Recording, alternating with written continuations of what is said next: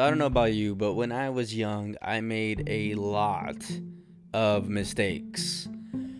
Big ones. I have royally screwed up in my past life. I've made a lot of mistakes, man. I mean, I'm nowhere near perfect. And when I stepped into the workforce, I definitely was one of those people that was like, no, I take pride in my work, and I'm very efficient, and I'm also I get things done in a good timely fashion, and I took pride in that, and I was very big on that, especially when it came to my trade and anything I was involved in. But at the same time, I had to learn the hard way how to embrace mistakes, because although I was very proud in showing off my skills and like, oh yeah, I take pride in my work and all that, on the flip side, I didn't really care for, well, showing when I made a mistake, which is a nice way of saying I couldn't fess up to the screw ups that I made. So when I was growing up, I don't know. I guess I made a bunch of mistakes. I well, not I guess. I know. I was the kid that ended up in the hospital for alcohol poisoning at 15. And granted, that was like a domino effect, right? Like a bunch of stuff happened that led up to that. But I was already fully embracing the fact that my life was not perfect. Like, I didn't get what other kids received at my age, and I saw that. So I just felt like, this is my life. Oh well. And then I got saved. And when I gave my life to Jesus when I was 16, everything changed, because I didn't view the church as a building full of hypocrites, as most people did. I never really judged the church that way. The way I looked at the church was, I don't have time to try to be good. That was my perspective. Was, no, I'm too busy living my life the way I want. I don't want to be, shameful. I don't want to be in guilt. I don't want to have the knowledge of being right. It's weird, but that was really what pushed me away. I just told people who invited me, including my own family, like, good for you. I'm glad you have found God and you're living for Jesus. That's super cool. Thumbs up. And I'm glad you got a Bible now instead of drugs in your hand. As for me, I'm going to continue doing what I want. And that was my perspective, man. I felt like I was in the okay. I was in the right. What really changed me was, one, I needed a change. Let's just be real. I mean, again, I was the kid that ended up at 15 with alcohol poisoning, so I needed to get right and quit messing around. And secondly, I just reached the crossroads. I reached a point in my life at the, young, ripe age of 16. I just reached a point in my life that said, I don't want to be like this anymore. Like, I do want to do different. I want to change. But that didn't mean that I was no longer going to make mistakes. Absolutely. I have still screwed up a lot. I mean, royally. I've made, even in my opinion, some like life altering screw ups in the workforce. Once I started, working my job and whatnot, that's when I kind of started to count my mistakes. Like, I think before then, my screw ups and mistakes were just simple, like, immaturity, young, naive, ignorant things. Like learning how to drive and scraping my car against someone else's car, or like hitting the gas instead of the brake, or I guess I didn't go too far, but after getting saved and like trying to work a job and do right, and realizing I'm gonna mess up sometimes, well, I had to fess up, because I don't think at Boyd's I ever dropped a projector, but later in life I did. I'll get to that in a minute. But I did make these little mistakes that would cause big problems later. For example, I remember setting up for a movie outreach. We were going to show a movie outside. And as we were getting ready to do it, there was a certain cord that we needed to run it, and we didn't have it. And that was entirely my fault. That's not the screw up, though. The screw up was when I decided to fix the problem by finding a cable that I can make. That was my game plan. I'm gonna make a cable, right? So I went and looked around the church building. I'm looking for what I need. This is a solution. This is supposed to fix everything. Me and my brother was with me. He's my witness. We found this cable and we said, oh, look, this is going to work. But it was coming down the wall, plugged in somewhere. Now, I knew a little bit about some of the wiring I was looking at, which hence me trying to make one. And I figured, oh, look, I can see where it's going. It's nothing. It's not a big deal. Let's move on. So we grabbed it, and in order to use it, I had to cut it. So I cut it, and then we were the heroes of the outreach. We were able to fix and finagle a cord together, and boom, there you go. We're not screw-ups of the story after all. We're heroes. But the consequence came later during our Bible conference, which is like the biggest event of the entire year for us. And something wasn't working properly, and we were like, oh my gosh, why is it not working? This always works. We never touch it. It's left alone every year. Like, we only have to use this one item like once a year. Why is it not working? It's supposed to be connected over here. Oh, and where it was supposed to be connected, well, it was the cord that I cut just a few months prior, where I thought I was a hero for the outreach. I was actually a big screw up for the conference, and so it wasn't an easy fix. It wasn't something like we can just do right then and there. I think that night we didn't have the capabilities to do what we were going to do. We were hosting 1,200, 1,300 plus people, and there's this portion that's not going to work because I decided to cut a primary cord, stuff like that.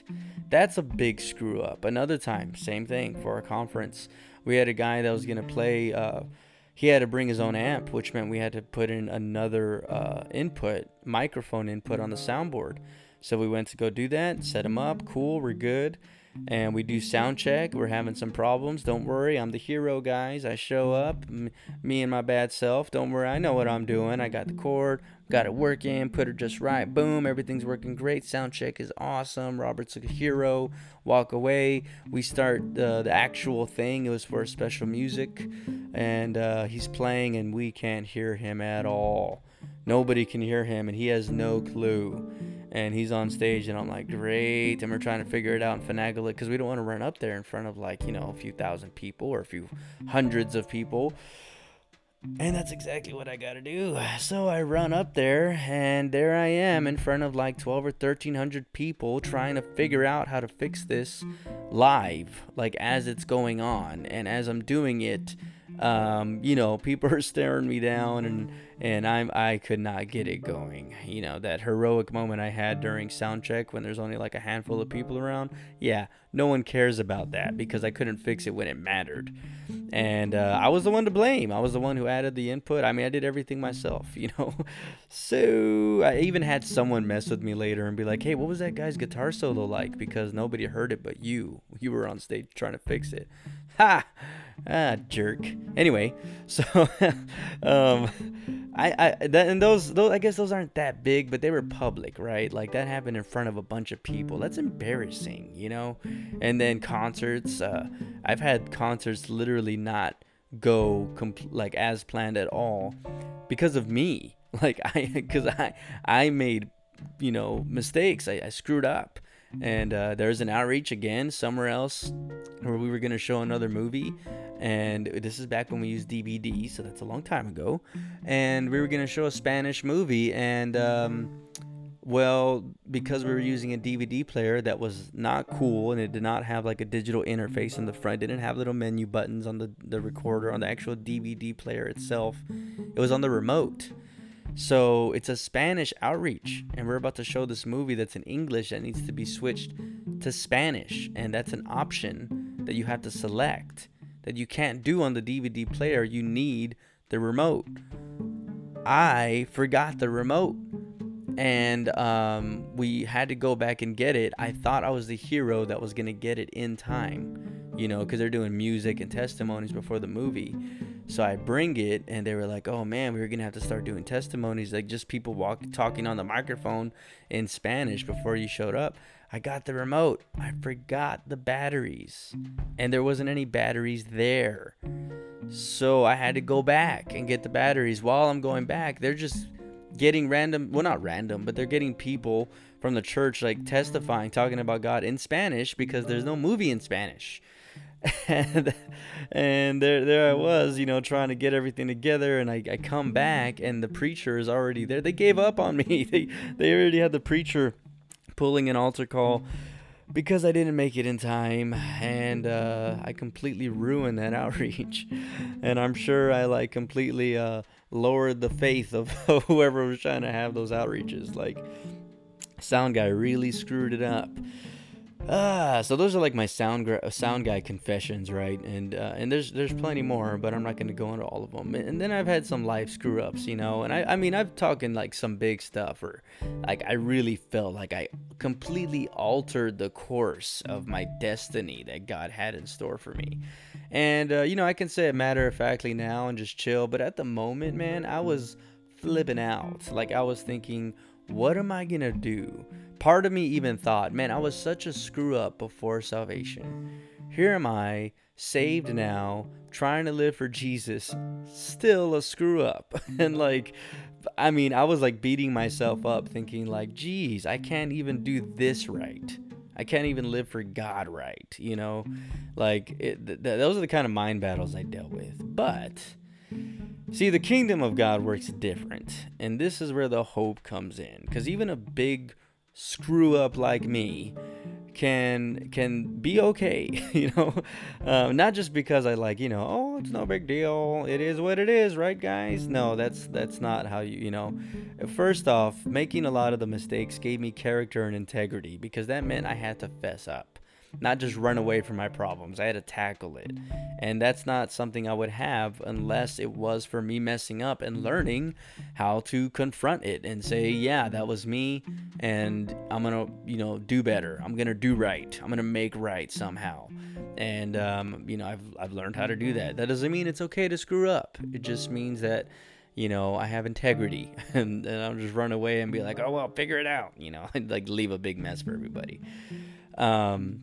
But where the hope comes is it's understanding, you know what, I can get over this. Stress and anxiety that comes from a screw up can really mess you up. And I'm not going to talk about it now because I just want to do this big build up for when I'm going to finally talk about the corporate life. I'm going to talk about that some other time. Corporate. Anyway, when I had my corporate job, I do remember having a lot of stress and anxiety with the deadlines and the constant, need and want, and being told you have to do this. And if you mess up in corporate, you can move on and do better, but people will still talk about it. They'll be like, oh yeah, that's the guy that screwed up last month and ruined everything for us, But anyway, I'm not trying to get ahead of myself and talk about the corporate life right now. But I remember being very stressed and full of anxiety. And you know what really set me free was prayer. I had to walk away real time and go pray. And I did that a lot. I've done that on many job sites. I've done that in many locations, where I just take a breather and pray. And it helps me with my attitude. It helps me not be all stressed and anxious and just God, help me get through this, And not putting the faith so much in myself. I'm not afraid to say, yes, I do need help. Yeah, I am a big screw up, okay? If things are left to me alone, they're not going to go well, Doesn't matter how good I am at a trade or a skill or my profession or whatever it is, my hobby even, it doesn't matter. There's room for mistake. There's room for human error, because we are human errors. We're human. And what does that mean when you say you're human? It means we're screw ups. That's what that means. It means we make mistakes. There's a good scripture about this. And it's not about being a screw up. It's about redemption in the book of Ephesians. And the reason I'm saying it's actually really important to understand the book, because Paul wrote the book of Ephesians. Paul was a guy from the Bible. He's an apostle, but he's a guy from the Bible. And what makes it such a big deal that he's talking about redemption, of all people, Paul used to be known as Saul. Saul, back when he was named Saul, guess what he was? A Christian killer, a literal murderer of Christians. Like he took pride in killing Christians. Like that was what he did. That was his nickname, the Christian murderer. And he was praised for it. And he did that. And then he gets saved. And then starts to live for God. And he writes the book of Ephesians. And that's not the only book he wrote. But he writes this book. And there's a verse in there in the first chapter, verse 7. And he's saying in him, being in God, in Jesus Christ, we have redemption through his blood. The forgiveness of sins, it's a big one, according to the riches of his grace, of God's grace. So he's basically saying, listen, there is a path of redemption, and it's not found through our own strength. It's found in God. And I mean, yeah, I'm trying to capture how I feel about this for you to understand. Like, this is my everything. This is what helps me move on without feeling like a big screw up all the time. Like when I went through the life altering screw ups, the real big mess ups in my life, this is the kind of stuff I leaned on, knowing that it's not up to me. It's not fully just my own responsibility. Yeah, I'm responsible, but it's not just up to me and my weak self to get through this. I get to rely on God, who gives me a path of redemption that he has made for me and chosen to forgive me, even though I'm a big screw up, and say, follow this path. Get on this path of redemption. You're going to be okay. And that has set me free. That helps me get through life. Because mistakes happen, man. We're not perfect. Again, when you really think about the phrase, "Oh, I'm just human," what you're really saying is I'm a screw up. I make mistakes. I cause problems. That's what it means to say we're human. We cause error. And we when people say, leave room for human error, it's because humans screw up. And it is what it is, man. Now, again, it's not like okay to be a big mess up. You should excel, and there's plenty of scriptures about excelling and doing better and all of that. So I do feel that absolutely you need to try not to be a screw up, but don't kill yourself if it happens. Like you can get through it, man. It's gonna be okay. It may not feel like it, but it will if you just give it to God and let him fix you, man. Let him get you through the mess up. So I've made a lot of big mistakes in my life, and forgiveness is the only way to get through it, man. Asking God to forgive you and then asking others to forgive you. And here's the big one, for you to forgive other people around you. Oh, that's a big one, man. If God can forgive you, you should be able to forgive people, because we have screwed up against God royally, and he's still willing to forgive us. I love being able to say I can walk the path of redemption, because it's my everything. It's what keeps me going, and it's genuinely what, in my opinion, what should be it should be able to make anybody keep going. I don't know why that was so hard to say just now, but if I feel like if you're listening, that's something for you too. Like, anybody can choose this path. But they gotta make that choice. That's the big one. It's your own choice. You can't just live in self-pity. Don't, because I despise that. Like, don't stay there. You can walk a path of redemption. You can be set free. You don't have to walk as a big screw up in life. You can get through it and keep moving forward.